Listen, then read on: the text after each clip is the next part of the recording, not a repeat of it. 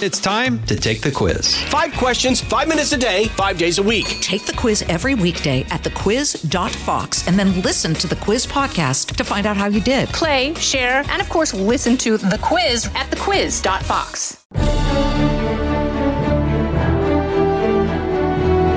Fox News Podcasts presents the Bret Baier Podcast, Common Ground. There are a number of senators on the Republican side that continue to want to find common ground. We emphasize the conflict and controversy sells, and I think that's a problem because most Americans look at Washington and see something that's broken. Why don't we look for ways that we celebrate what this country is capable of doing? It's amazing what you can do when you get off social media and you start talking and communicating with one another because there is common ground. With Fox News chief political anchor Bret Baier.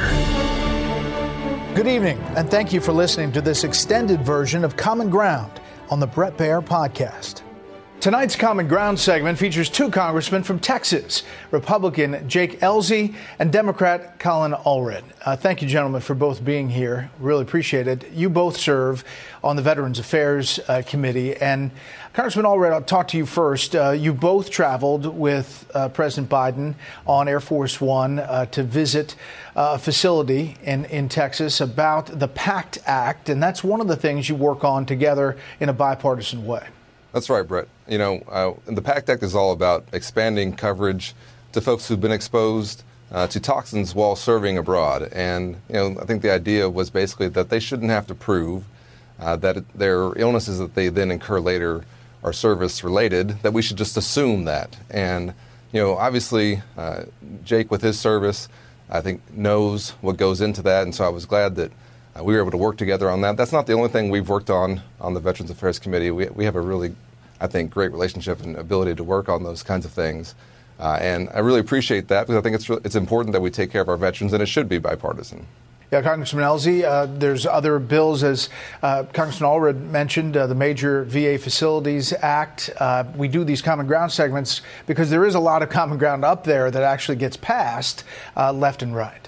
There's so much of that actually happens, but it doesn't make the clicks happen. You know, Colin and I are actually neighbors. Our districts are neighbors. He's in Dallas County. I'm to the south of him, and we've worked very well together.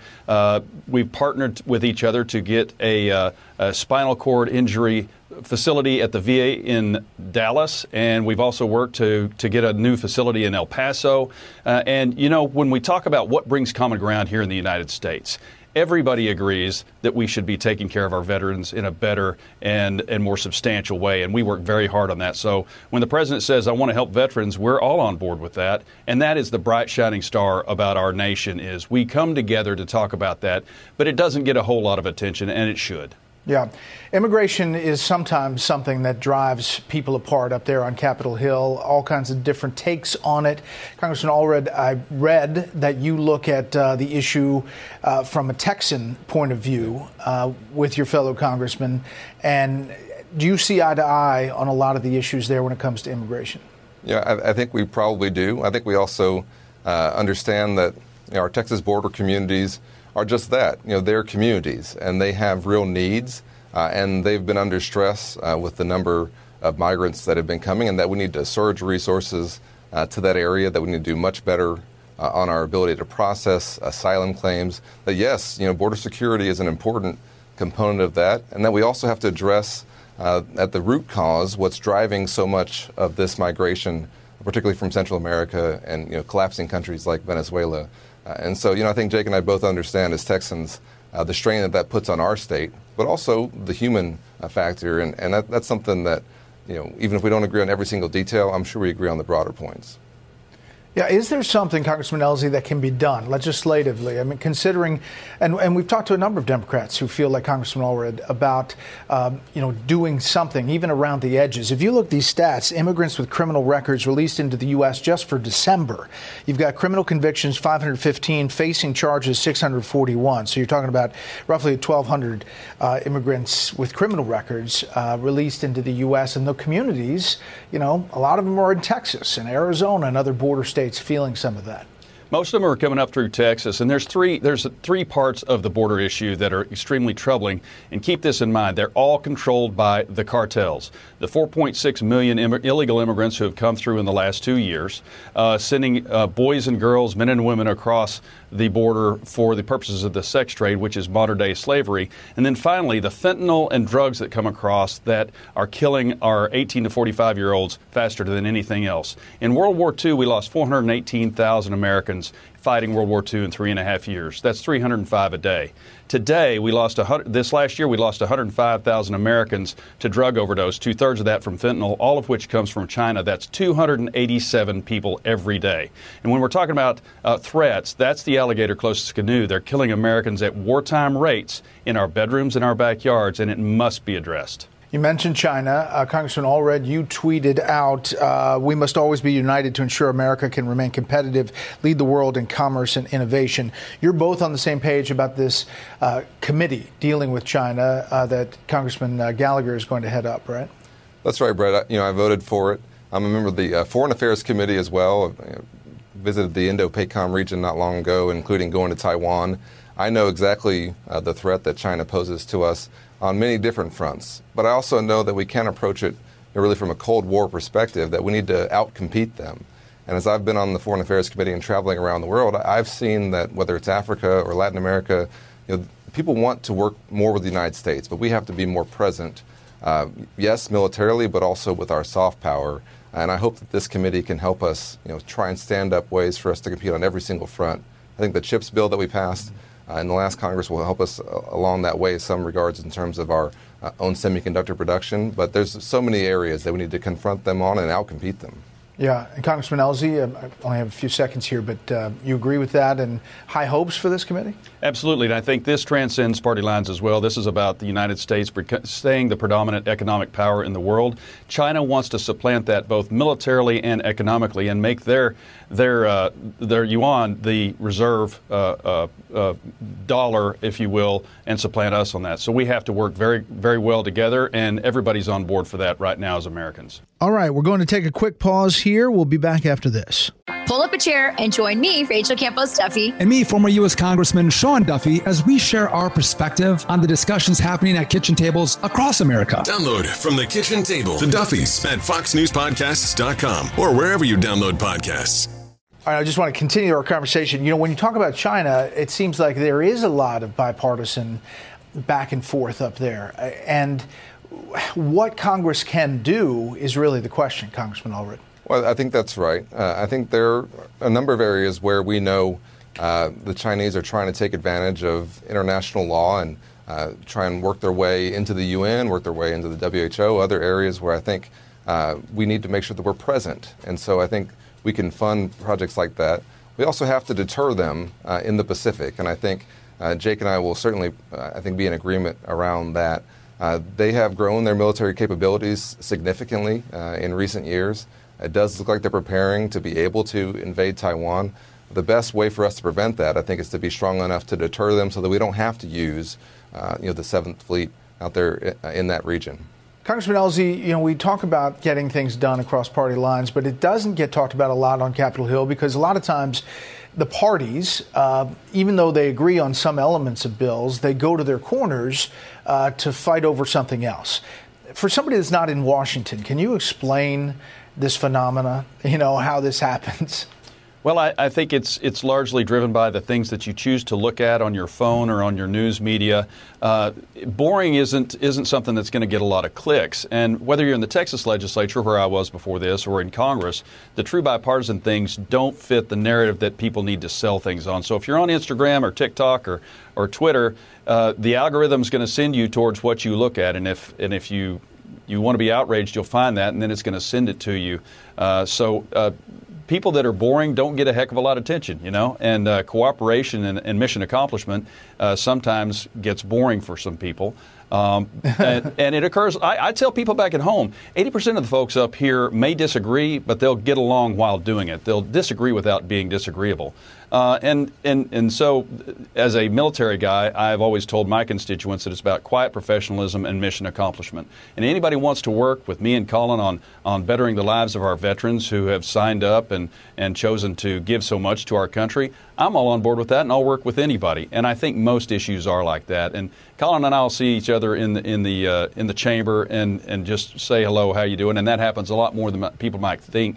And my message is one of hope for this country. I think our brighter days are ahead. And Congress doesn't always work well, but it works better than people might think, and certainly more cooperatively and civilly than what you might see most of the time. Mm-hmm. Yeah, so listen, our viewers have welcomed this segment. I get a lot of email, a lot of tweets, and a lot of messages about, just hearing this. And even though sometimes it is boring into the weeds of bipartisan negotiation, Congressman Allred, you got to talk about it, because everything we hear and to be fair to Congressman Elzey's point, everything the media focuses on is usually the conflict, the thing that drives people up, that drives clicks. But it does happen that you have relationships across the aisle. It does. And listen, like you said, we don't have rose-colored glasses. There are things that Jake and I are certainly going to disagree upon. I think what Jake said is right, though. We won't do it disagreeably. And I think that's actually really important. It's not just because we're neighbors. It's not just because we're both ball guys. I think it's because we have a fundamental level of respect for each other. I don't question Jake's motives. And I think that's actually really important, because I think when you start from that, kind of basis, you can try and find some common areas of agreement. But what we do have a lot of, and it's unfortunate we do, is a complete questioning of the rationale, of the motives, of the character, of our colleagues. And that makes, once you have that, you're not really going to find common ground after that. I feel left out here, the only person with hair in this. It's all right. We can shave. We can teach you how to shave your head, Fred. Yeah. All right. I don't know how that would go for me, but we'll see. I want to ask you one more thing. One of the things that at least both parties are setting up that it's going to be controversial is this debt ceiling increase, and what comes out of it. When President Biden was Senator Biden, he was on the other side saying that the Republicans should compromise and should make some concessions. He's now, at least the administration is suggesting that that's not the case right now. How do you both see this? Congressman Elzey first, and then Congressman Allred. Well, it's a great question, and I would like to point out to our viewers that this issue is going to take some time, but nothing happens until June with the debt ceiling.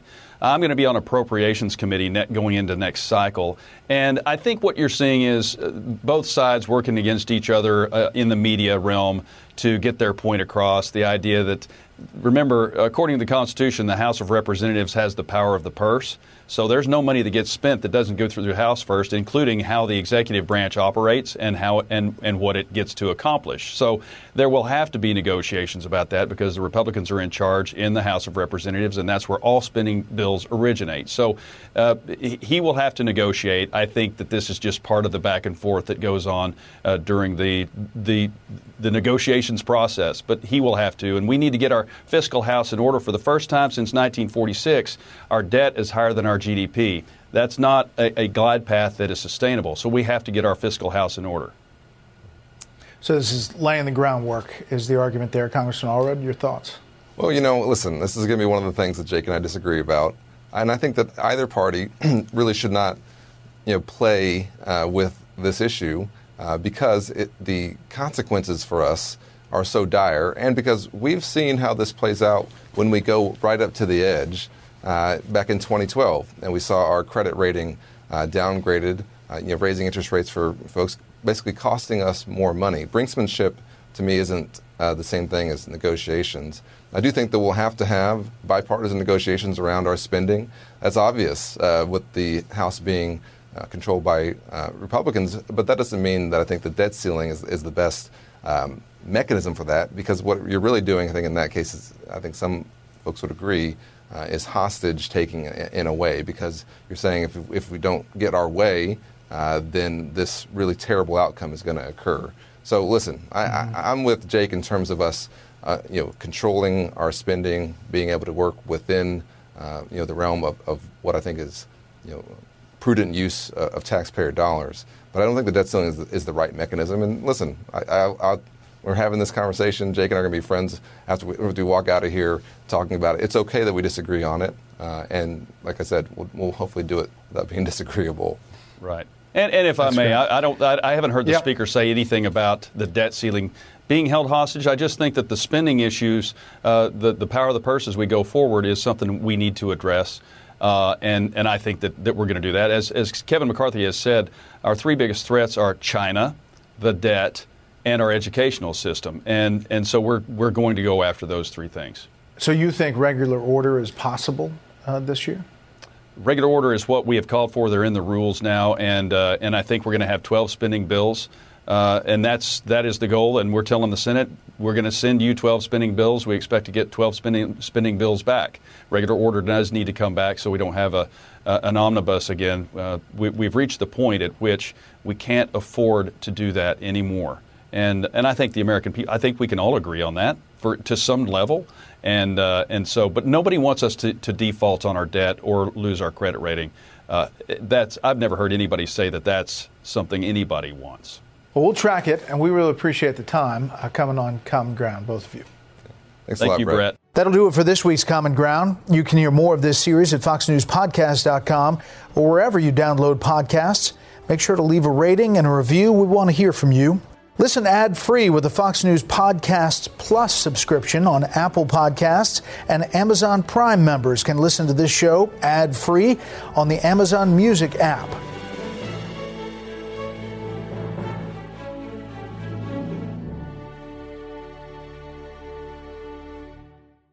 From the Fox News Podcasts Network. I'm Janice Dean, Fox News senior meteorologist. Be sure to subscribe to the Janice Dean podcast at foxnewspodcast.com or wherever you listen to your podcasts. And don't forget to spread the sunshine.